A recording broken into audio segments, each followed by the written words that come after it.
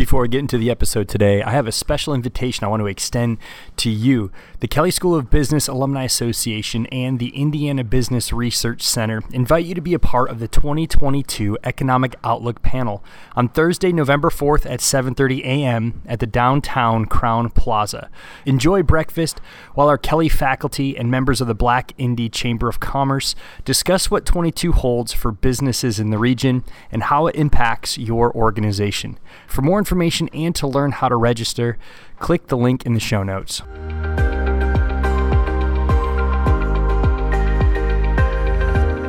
Welcome to another episode of the ROI podcast presented by the Indiana University Kelley School of Business. I'm your host, Matt Martella. Here on the show, our mission is to help organizations make better business decisions. And so if this is your first time tuning in, I just want to take a minute and just thank you for spending your time with us. I also want to let you know that this whole show exists for you. So if you are an organizational leader, maybe you're getting ready to step into some leadership roles, and you just have some questions, you have some burning, pressing topics that you would love some advice or guidance on, we'd love to know. Maybe you would like to just get in touch with some of our faculty or anyone here at the Kelley School of Business to just ask some questions or find some research, or you know of an individual who would make a great guest for our show.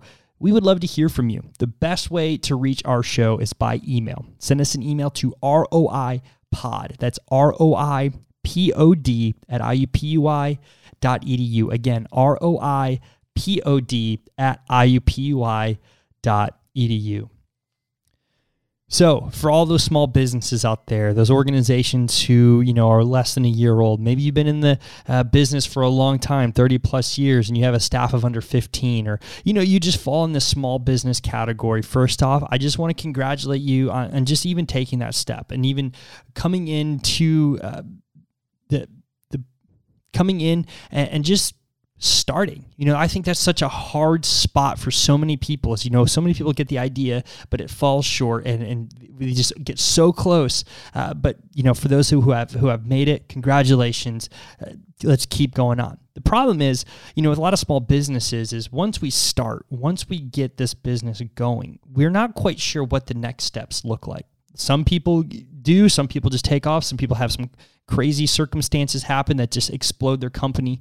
But to be honest, a lot of times when we see small businesses grow, there is a lot of intention behind that. And what we want to unpack today is let's get to that. What are making small businesses grow? How are organizations going from 10 people starting out to 100 plus over multi-millions of dollars in profit? What are those transitions looking like? What's the secret sauce?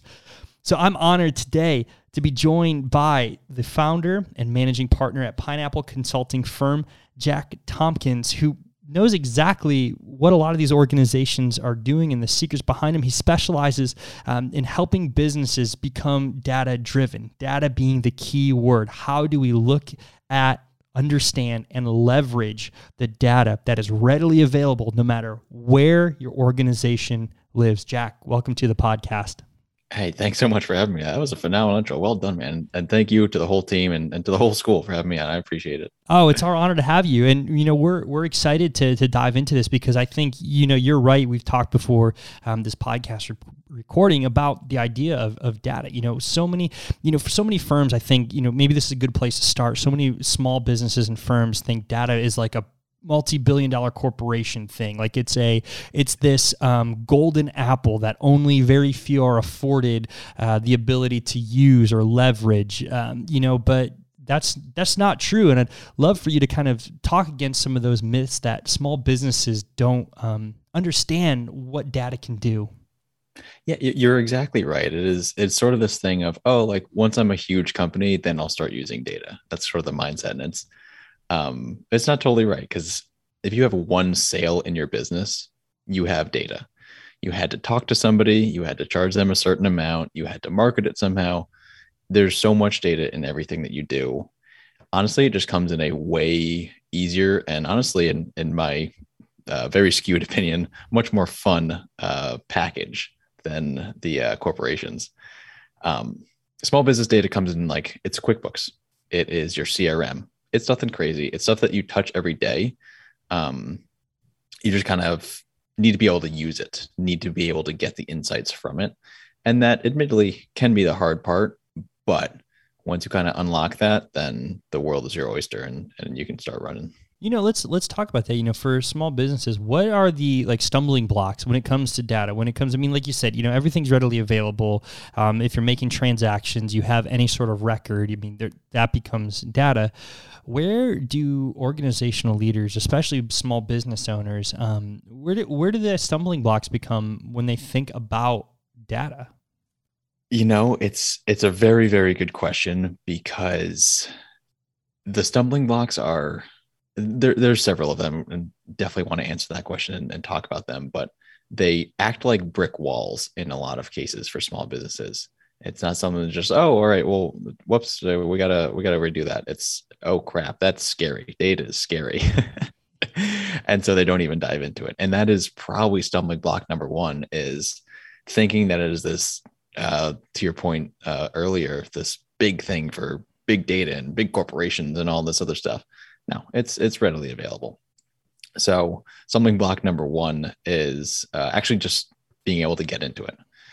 Look into the data. You can download into an Excel. I know a lot of people don't like Excel, but that's a great way to kind of take step two, which is start using the data. And there's plenty of programs out there that use or that provide default software or default summaries for you. They come in these decent little dashboards, and I always encourage everybody to check those out. QuickBooks has default summaries. Any CRM that you use will have default things too. Google Analytics default summaries.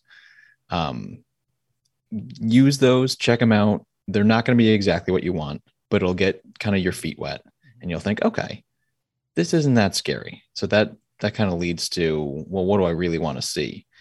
And then that gets you past the first few stumbling blocks of having something already done, built, pre-made for you. Then it's kind of, all right, well, we know what we want to see. We know the data's there. Then how do we actually make it to exactly what we want? And that would probably be stumbling block number three. And let's get into, the mindset. Obviously, before we started tackling, the how-tos and how to leverage data and how to, really start understanding what this data is telling us and all those questions, I think a great place might be to start is how do we look and approach gathering data? How do we come in as an organizational leader thinking about what we're after, or how do we start setting those baseline parameters? Because, speaking to organizational leaders, maybe that don't have backgrounds specifically in business, or don't have backgrounds in really knowing how to drill down into your marketing analysis and pick out exactly what you're looking for. What is it? What's just a general framework, we can start seeing data through? So building the process is the biggest piece. So to your question of how do we actually gather the data, that's the annoying part, right? There's no ifs, ands, or buts about it. That is the annoying part. The benefits far outweigh it, absolutely. But when you're looking at starting that, it's kind of daunting. So my recommendation would be just get a process in place. You don't have to make it hard. Make it as easy as possible. If that is downloading a CSV into Excel, great. If it's setting up Zapier and having automation go into Google Sheets, great. Whatever the easiest way to get data in one place is, start there. And that's the start of your process. You've already done half the work at that point. And there's plenty of solutions out there too. Do some Googling, and there's a lot of even free resources that can do that for you. So step one, get a process in place that's easy for you. What are some examples of, how you consult organizations? Let's say at the very baseline, obviously I know you guys do a lot of converting data into visualized components that becomes even more easy to understand. But talk about companies that you're working with that may not have a very good process. How do you guide companies to refining and honing in and building a rock solid process? So it starts with KPIs, key performance indicators, which is kind of starting at the finish line, which normally ends up being a good conversation, because it's all right, what do you want to see? What's your pie in the sky? And it's easier to start with that in mind and then build backwards from it. So super easy example, if you're using QuickBooks, you want to look at your revenue and your profit, great. Perfect place to start. You can do the same with marketing, leads, and conversions, whatever. You don't have to pick any sort of rocket science type metric. So start with that in mind and say, okay, well, how do we build the process from there? Because we know where it starts. It starts in QuickBooks, or it starts in our CRM, or whatever it is. And we want to make it visible. We want to make it visual. We want to make it engaging. And so, okay, so how do we do that then? Well, that starts with getting all of the data into one place. And that's kind of like what we were just talking about. Go Google Zapier. They have so many different apps that link up things. There are free trials, and the costs aren't too bad either. So then you say, okay, well, we can do this automation piece and get everything in one place. Now, how do we actually make it dashboard friendly, if you will? And that involves a little bit of data manipulation, but it's nothing too crazy. It is just a couple formulas is normally what it shakes out to be. And sometimes that can be daunting too. But at that point, you're already 80-90% of the way there. So just by kind of thinking through, okay, revenue, we want to make it visual. Here's where the data comes from. Here's where the data is going to go. You just got to make a couple of formulas and you're pretty much there. Yeah. And you're speaking to, I mean, when you talk about data, there's, especially nowadays, I mean, you can get data on everything. You know, you watch a football game and it's like, oh yeah, this is the quarterbacks had the most six-fingered quarterback to throw 700 yards in one single season. You're like, how do you get these stats? There's so much, data out there. To use just a crazy example, and I think like for people like me, like I can get overwhelmed because I want to find as much as I can. But then when you have too much data, when you're surrounded by too much, you almost get paralyzed by knowing, or the paralysis of having so much information. You just don't know what to do with it. So, how do you help guide organizations in going after the right data when they feel like they're surrounded by too much? I know you mentioned like the KPIs and going after some of those, but what are some of the, key data points that small businesses should really, focus in on? And then where do we kind of put blinders for now? Analysis paralysis. It is a very real thing, and it happens from a solopreneur business to a corporation. So if you're listening and you're in that boat, don't worry, you're far from alone. How do we kind of get through that, right? And what do we focus on? I like to keep it pretty simple. The examples I gave earlier on the financial side, revenue and profit, that's great. That's a phenomenal start. And notice it's not your ad spend as a portion of revenue over the past 3 trailing months. Like maybe some companies need to look at that level of detail, but if you're a small business and you're starting out, or even have something in place and want to take it to the next level, think easy. Think what's the next thing that we need to see? Boom, it's profit. Okay, great. So we kind of talk through that and we simplify it to where it's okay. We can build the process. On our side, that's not always the fun part, but it gets fairly simple fairly quickly. Building the visuals is really the fun part for us. And that is also the fun part for our clients too, because you actually see it come to life. It becomes this beautiful thing that you can interact with. And it started off as this boring columns and rows, black and white thing that's in Excel, and so you don't even want to open it. So we kind of start with that end in mind of, great, here's this thing that you could use to drive your business to answer whatever question you're thinking of. And again, it's keeping it simple. It's looking at things like revenue and profit, leads and conversions. I focus a lot on hourly rate because I work a lot with service-based businesses. So we don't really have inventory, we have time. And so their hourly rate is obviously something that they are working on, whether they know it or not, every single hour. And so being able to track that and then say, oh, great, I'm actually making a great ROI on my time. It makes things a whole lot easier. And so I'll keep plugging for easier solutions in the data world, which is what we love to help with. And then on the reverse side, there's times where it feels like we have too little data, or maybe we just don't have that robust process in place, and we're missing a few key things. How do organizational leaders begin to know, like, do I even have the right data? Like, is this too little, or, how do I just inventory that for myself to make sure I'm setting myself up and my organization up for success? Right. There's to your point on the opposite side of the spectrum, Matt, there is, okay, well, we only have one sale, so what do we do with it? And obviously a bit of an extreme example, but I would say it's worth looking at. So data always deserves a seat at the table, in my opinion. When you have a small amount of data, you don't necessarily have to go 180 on your strategy because you happen to get one conversion that was an insurance agent, but you don't think that'll ever happen again, right?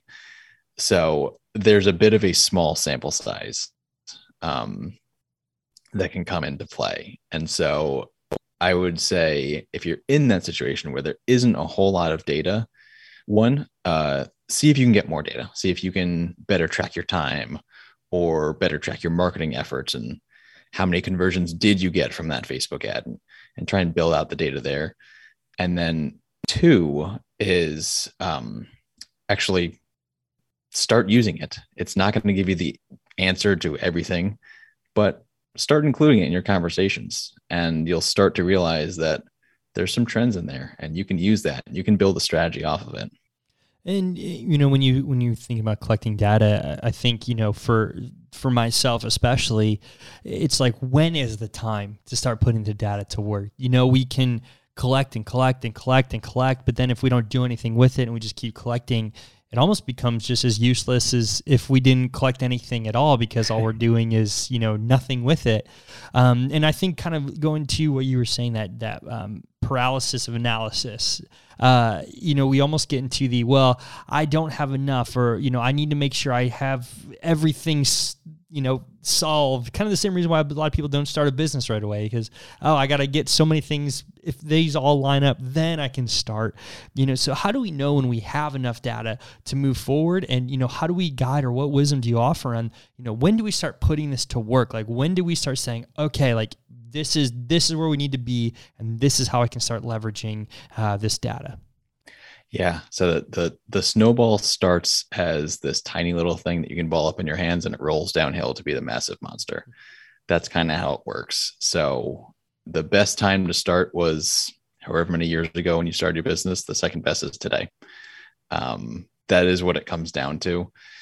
And it'll start making sense the more that you use it. You'll start thinking of other metrics to start tracking the more you start using it. So my best advice is start somewhere.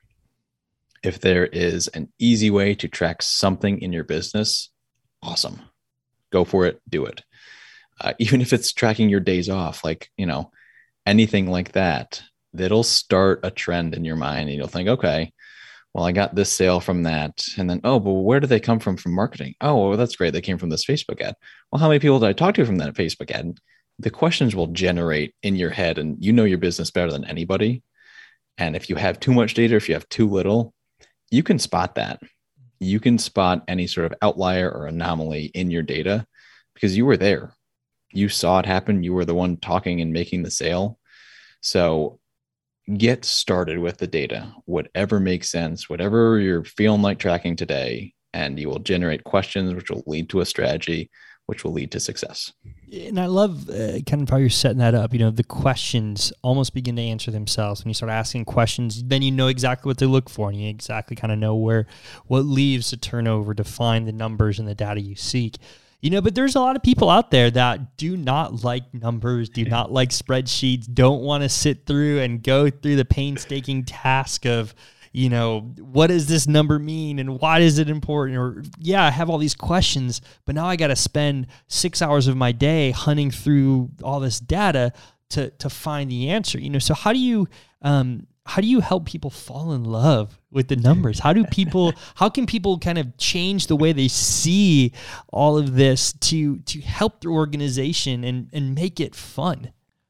So I do enjoy and appreciate that you implied that only some people don't like numbers. Us weirdos who love numbers, we're the ones who can help in that situation. So in my company, in Pineapple, we